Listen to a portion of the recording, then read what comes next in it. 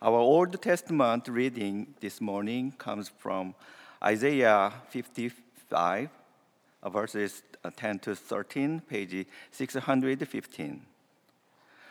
For as the rain and the snow comes down from heaven and do not return there, but water the earth, making it bring forth and sprout, giving seed to the sower and bread to the eater, so shall my word be that goes out from my mouth.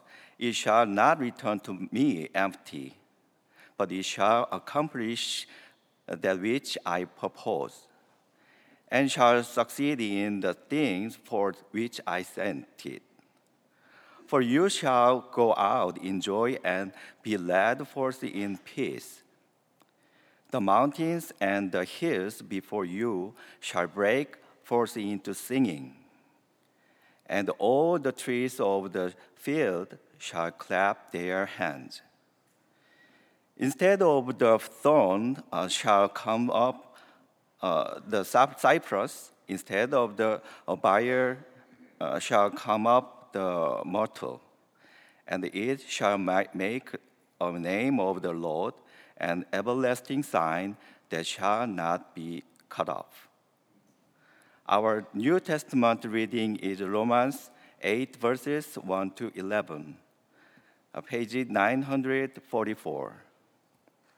오늘의 신약 말씀은 로마서 8장 1절에서 11절입니다.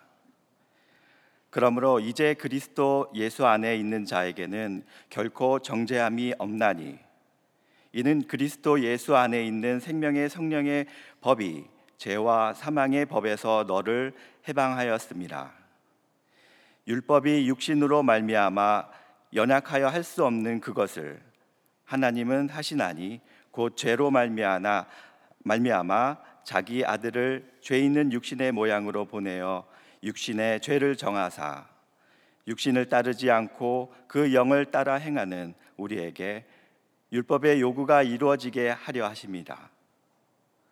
육신을 따르는 자는 육신의 일을, 영을 따르는 자는 영의 일을 생각하나니, 육신의 생각은 사망이요 영의 생각은 생명과 평안이니라.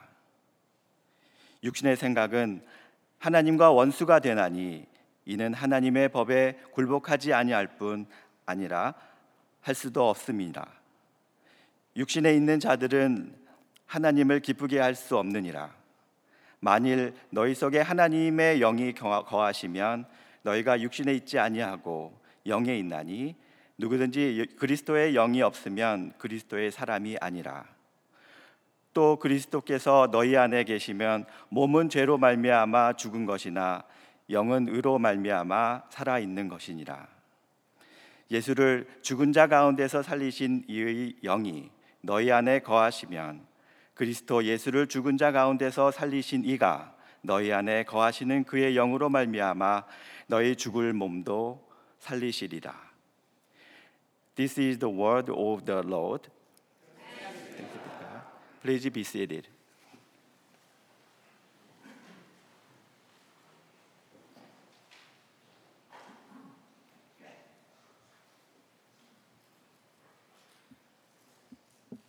Good morning. Please join me in prayer for the word. Heavenly Father, we thank you for your grace to us, Lord. And every day we, Lord, wake up and, Lord, we are astounded.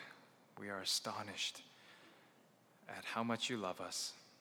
And, Lord, the mercy and the grace that you pour upon us. And we thank you, Lord, for your word, for it is a guide for us. It is a lamp unto our feet. We pray, Lord, that your word now would teach us, would mold us, would shape us, so that as your people we may live out your will. We pray, Lord, that as your people we may engage with you now as you speak to us, Lord, each individually and corporately as your body. We pray, Lord, that at this time you would protect us, keep us from distractions, Lord, that we may glorify you, that we may praise you, that we may worship you through the hearing of your word. And we pray this in the name of your Son, Jesus Christ. Amen. We continue and we pick up today in our sermon series in kinship. And we are talking about the blessings of being adopted as the children of God. The doctrine of adoption is exactly what it sounds like. It's that God has taken us we were in bondage, we were in sin, and he has saved us, and he has taken us in to be his own children. He gives us new life, he makes us fellow heirs with Christ, and he promises us an eternal glory with him. Now, the doctrine of justification teaches us that we have been legally acquitted of our sentence. We are no longer guilty, and our verdict has been changed, and we are now innocent before the eyes of God. In terms of our hearts, we were once dead in our sins, but now, through Christ, we are alive. Our identity has been changed. When once we were friends of the world, we are now friends of God.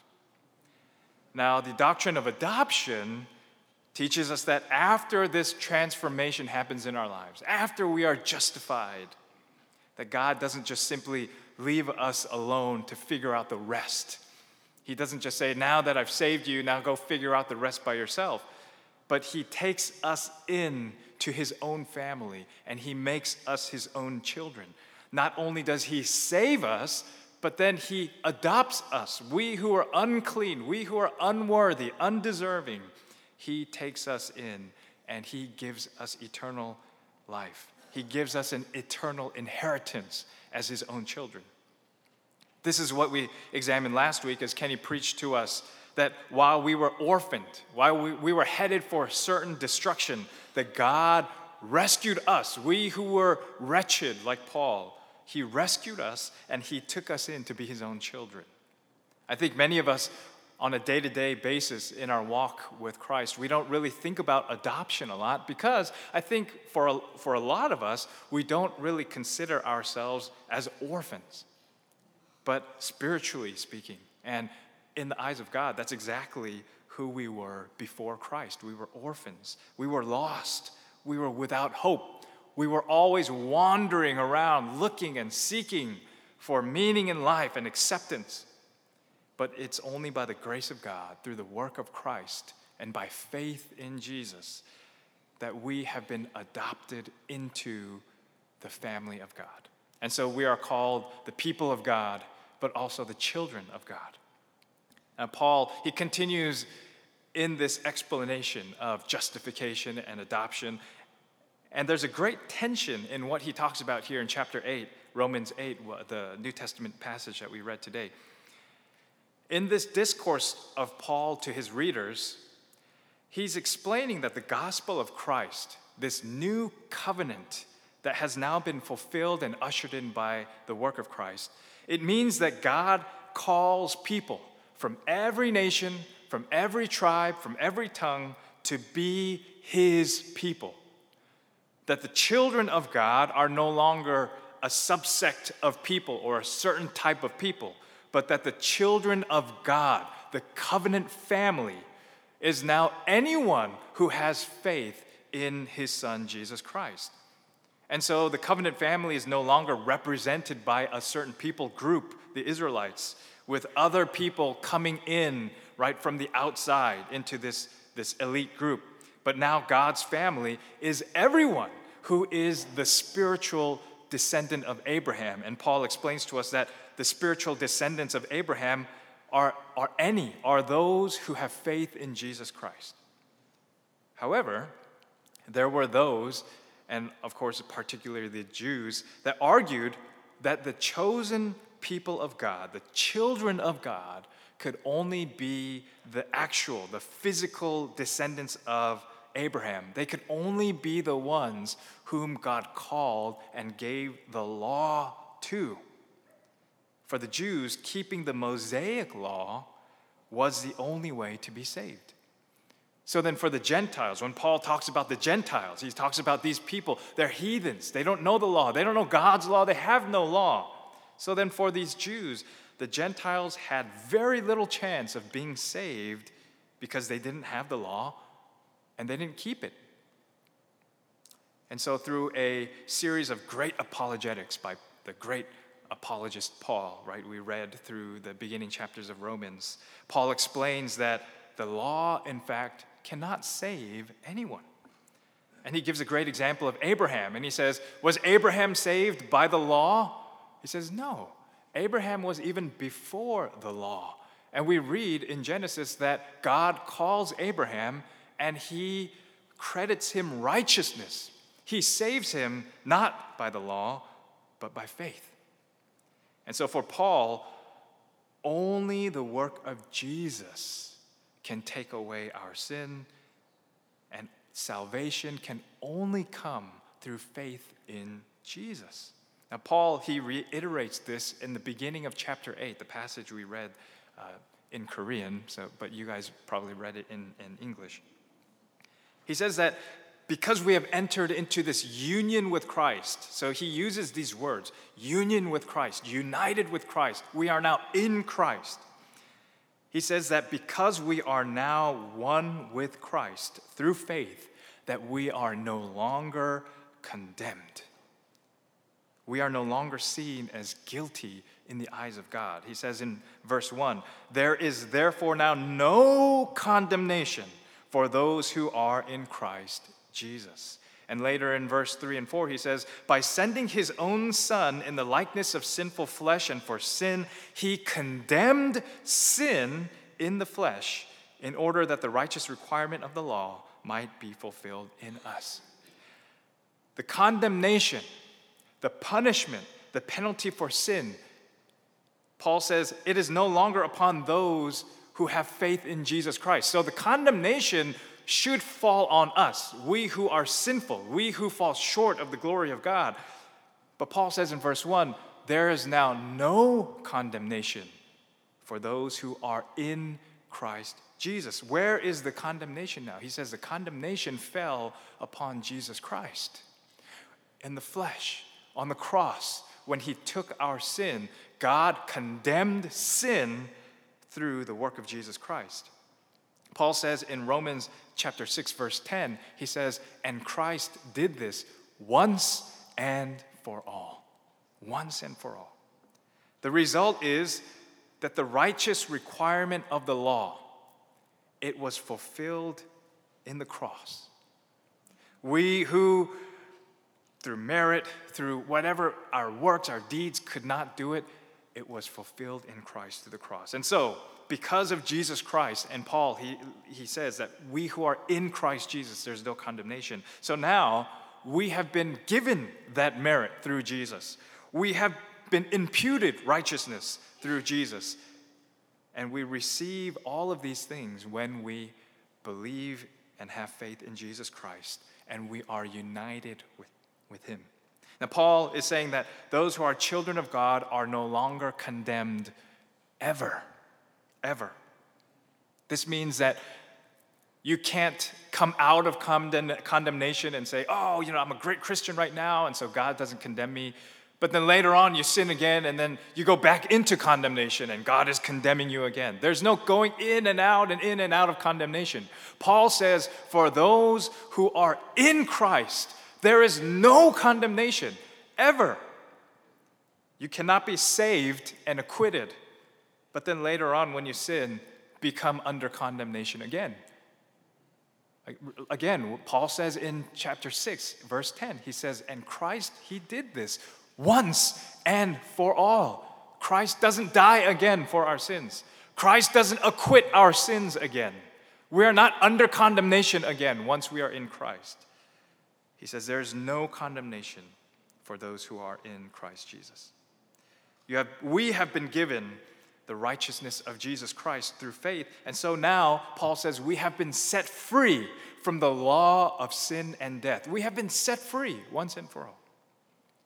Again, in chapter 6, Paul says that through our union in Christ, we have died with Christ. We have been buried with Christ so that we are no longer slaves to sin. Once you're set free, you are free indeed. You don't become a slave again. He says we died we're buried with Christ, and so we are no longer slaves to sin. Again, in chapter 7, Paul says that we have died with Christ so that the law has no longer any hold on us. He says we have been released, we have been set free from the law. And then he gives an example of the legal union of marriage. He says, when a wife and a husband are married, if the wife goes and remarries, then it's adultery. And legally, she is committing something that is wrong. Yet if the husband dies, Paul says, then she is released from her legal bound to her husband. And if she remarries, then she is not breaking anything, any legal contract, anything like that. So too, he says, we have been released from the captivity of the law. Why? Because we have died. We have died with Christ. We have been released from the law and its legal requirements. And so now we don't belong to sin. We don't belong to the law.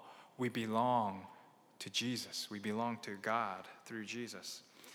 Again, in today's passage in verses 2 and 3, Paul says, "For the law of the Spirit of life has set you free in Christ Jesus from the law of sin and death.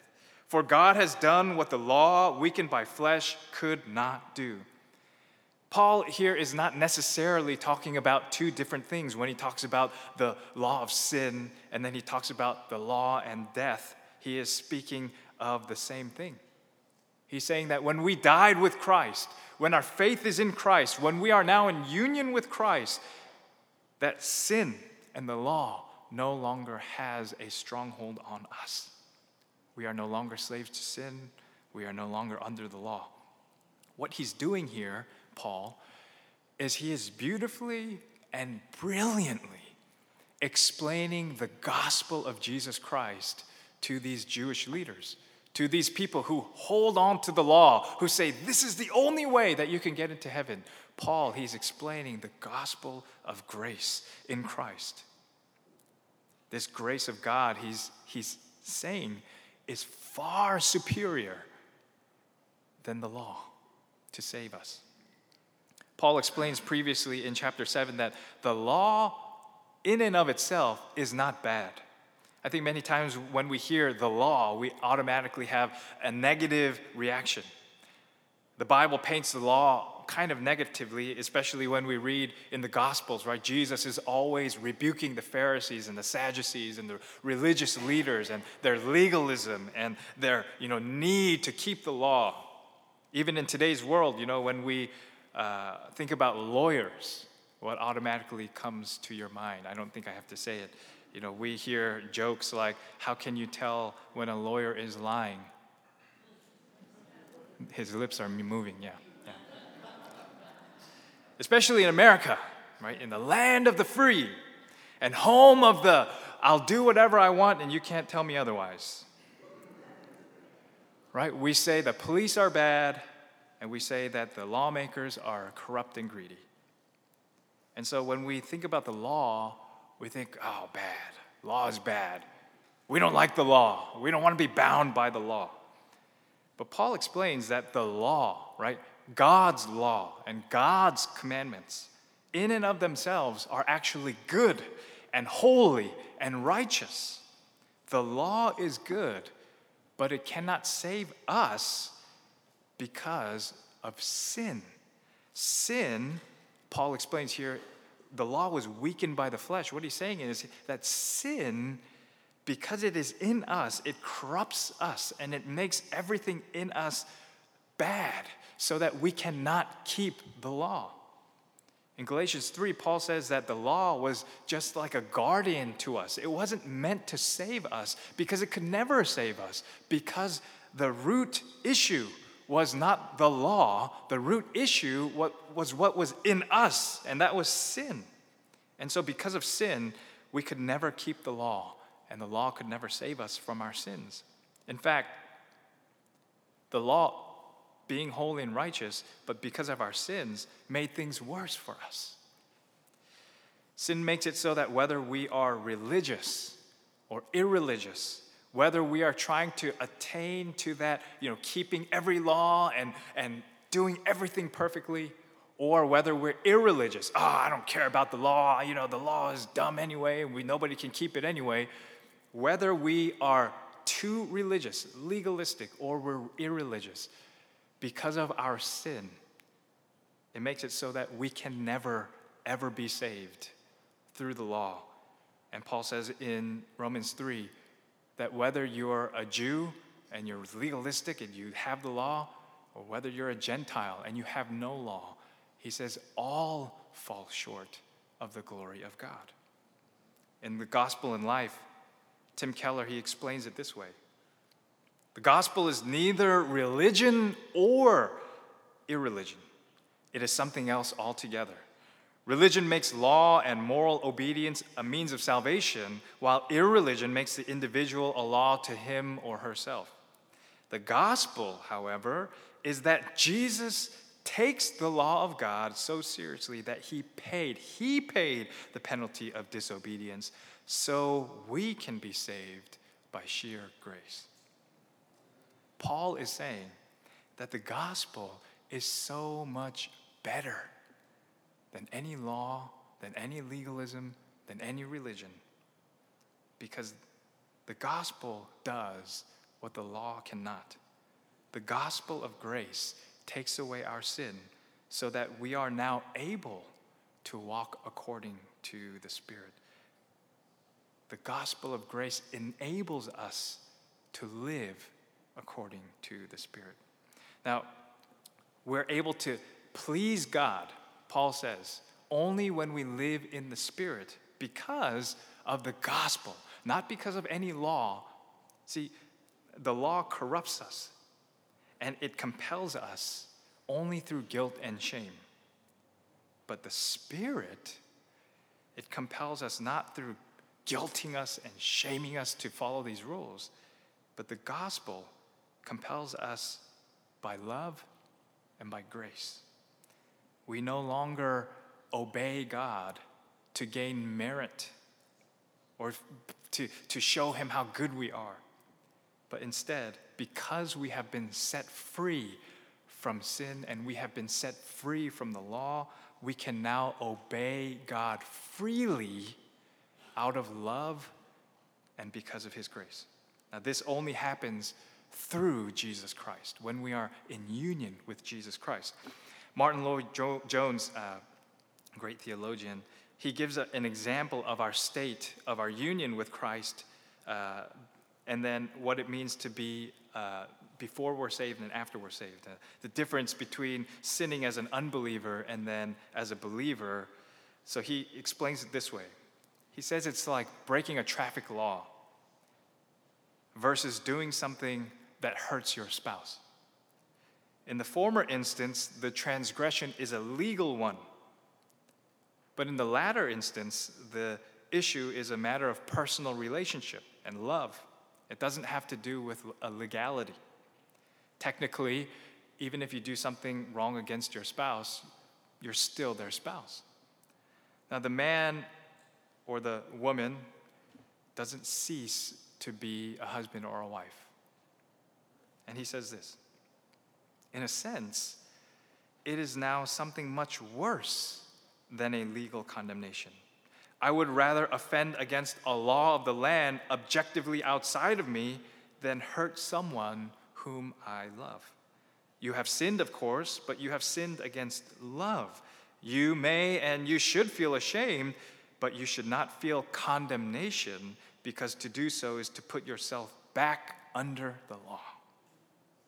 So, being adopted as children of God means that there is no longer any condemnation for us, because we are no longer under sin. We are no longer under the captivity of the law or its requirements. We are now legally justified before God, and we are now set free from the law of sin and death because we are now in union with Christ. This is imperative. It is so important for us to understand as Christians that when we are in Christ and when we are under the law of the Spirit, that we can no longer be condemned no matter what we do. If we do not understand this, if we don't understand the implications of this justification and this adoption, then it leads to us, even though we're saved, even though we go to church every week, even though we do all these Christian things, it leads to us always wanting to prove ourselves before God, always being defensive, always lacking joy in our relationship with God. Why? Because it's not one of freedom, but it's one of always trying to please God.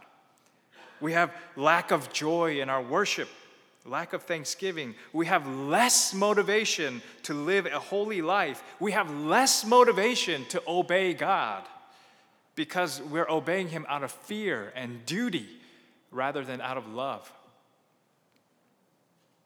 Paul says, for those who live according to the flesh set their minds on the things of the flesh, but those who live according to the Spirit set their minds on the things of the Spirit. For to set the mind on the flesh is death, but to set the mind on the Spirit is life and peace. For the mind that is set on the flesh is hostile to God, for it does not submit to God's law. Indeed, it cannot. Those who are in the flesh cannot please God. Now, when we read these verses initially, I think a lot of us interpret them like we do in Galatians and Colossians, where Paul says, don't live in the flesh. And then he says, the works of the flesh are evident: sexual immorality, impurity, sensuality, greed, lust, all these things. And in Colossians, he says the same thing. He says, don't live in the flesh. Put to death what is earthly in you. And then he lists on sexual immorality, impurity, passion, evil desire, covetousness, idolatry, and all these things. And I think when we look at Romans chapter 8 and we read Paul saying, don't live in the flesh, you live in the Spirit, we think, okay, we shouldn't live, we shouldn't sin, sexual immorality, impurity, all these things, we shouldn't do these things. But if you look at the context, Paul is not actually talking about these sinful works of the flesh. Because in Galatians and in Colossians, he says, don't live by the flesh, don't live. And he's talking about the physical body, and then he lists out these sinful, things of the body. But here in Romans 8, he doesn't say, now don't live in the flesh, don't live in the body, and then he lists out all these things. No, he says, don't live in the flesh, live in the Spirit. So what is Paul talking about here? He's talking about our understanding of our salvation. He's saying when you live in the flesh, when you live in the mortal understanding of your salvation, like the Jews did, then you will always be hostile towards God. Then you will live in death instead of life. Then you will always be trying to obey the law, but you'll never obey it. And you will never be able to please God. That's what he's talking about here. He's saying, don't live in that way. Instead, live in the Spirit. What does it mean? He's saying, with the understanding that you are now in Christ and there's no more condemnation. You are not under sin and the law anymore. You are set free. He says, live in that mindset. He says, live with the mind on the Spirit, the things of the Spirit. And he says, if you do so, then you will be able to submit to God's law. Then you will be able to live with life and peace. Then you will be able to obey God. Then you will be able to please God. So then, in context, for us today, it means that we don't live beating ourselves up every day. Oh, I didn't read my Bible. Oh, I didn't pray today. Oh, I was mean to this person. Oh, I fought with my spouse, or I did this, or I was bad to my children, or I was a bad coworker. All these things. Oh, God, please forgive me. I know I'm not supposed to do these things, and you must really hate me right now. You must not love me anymore. I got to go to church this Sunday, and I got to do confession. Paul's saying, don't live like that. Don't live under condemnation, because you're no longer under condemnation.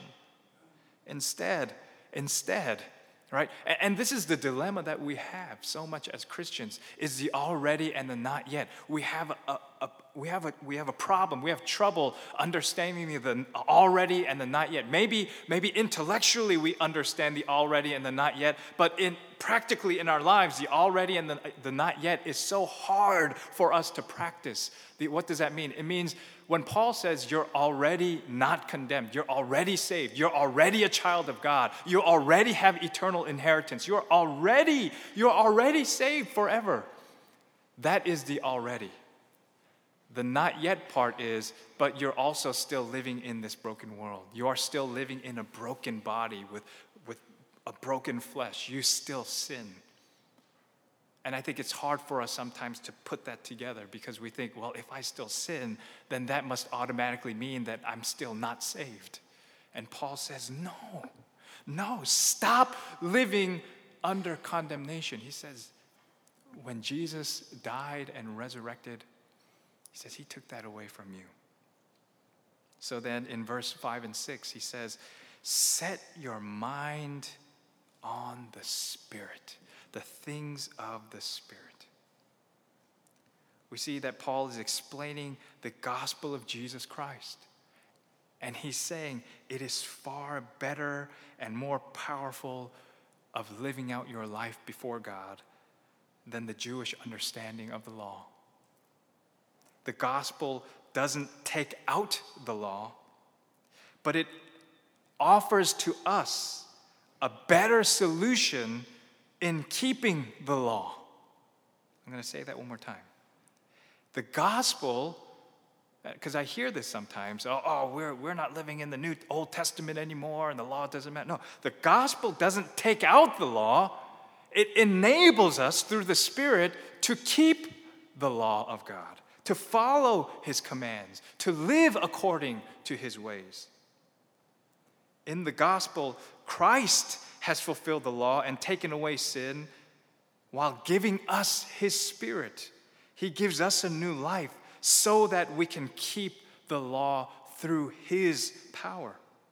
And so now we are able to obey God's commands through the power of the Holy Spirit with a greater and a better motivation. That is not duty or obligation or shame or fear, but it is love for God. And so Paul says here that those who are in Christ will walk in the Spirit and live in the Spirit. This we must be reminded of. This gospel, this doctrine of adoption, this we must be reminded of every single day.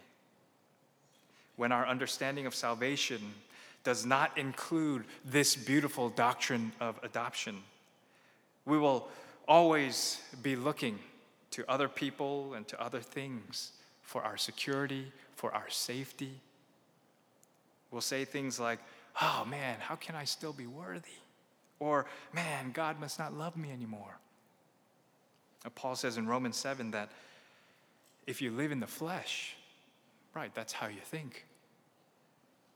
But he says, for those who live in the Spirit, we are now dead to all of those things. And so in verses 10 and 11, he says, but if Christ is in you, if you are one with Christ, although the body is dead because of sin. So he's acknowledging, yeah, you will keep sinning. Your body is dead because of sin. The Spirit is life because of righteousness. If the Spirit of him who raised Jesus from the dead dwells in you, he who raised Christ Jesus from the dead will also give life to your mortal bodies through his Spirit who dwells in you. So Paul says, yes, your body is dead. But if you are one with Christ, if you are in Christ, then the Spirit of God, the same Spirit who raised Jesus Christ, lives in you, and he will give life to your dead bodies. So our lives aren't useless on this earth. We don't just need to lie around and say, woe is me, and wait for Jesus to come. Because of Christ, we have been set free from the law so that now in our new lives, we are able to live out every day for Jesus, for God. The same Spirit that raised Christ from the dead now dwells in us, now dwells in you. And we are able to do the good works that God prepared for us beforehand that we should walk in them. Ephesians chapter 2, verse 10. We no longer hide in shame or guilt. We understand that our bodies are still sinful, and so instead of running away from God, we rely on the Spirit of God to produce good in us. When we fall into sin, we don't cower away from God, but we are reminded of the words of Paul in Romans 8:1, that there is no condemnation for those who are in Christ Jesus. And so rather than running away from him, we run to him because he is our Father, and he is gracious to forgive us. In his book, Knowing God, J.I. Packer writes, if you want to judge how well a person understands Christianity, find out how much he or she makes of the thought of being God's child and having God as his or her father. If this is not the thought that prompts and controls their worship and prayers and their whole outlook on life, it means that they don't really understand Christianity very well at all. Brothers and sisters, we have been set free from the law of sin and death. So, let us live not like we are condemned, but let us live out each day of our lives as ones who have been adopted into the family of God and are children of God.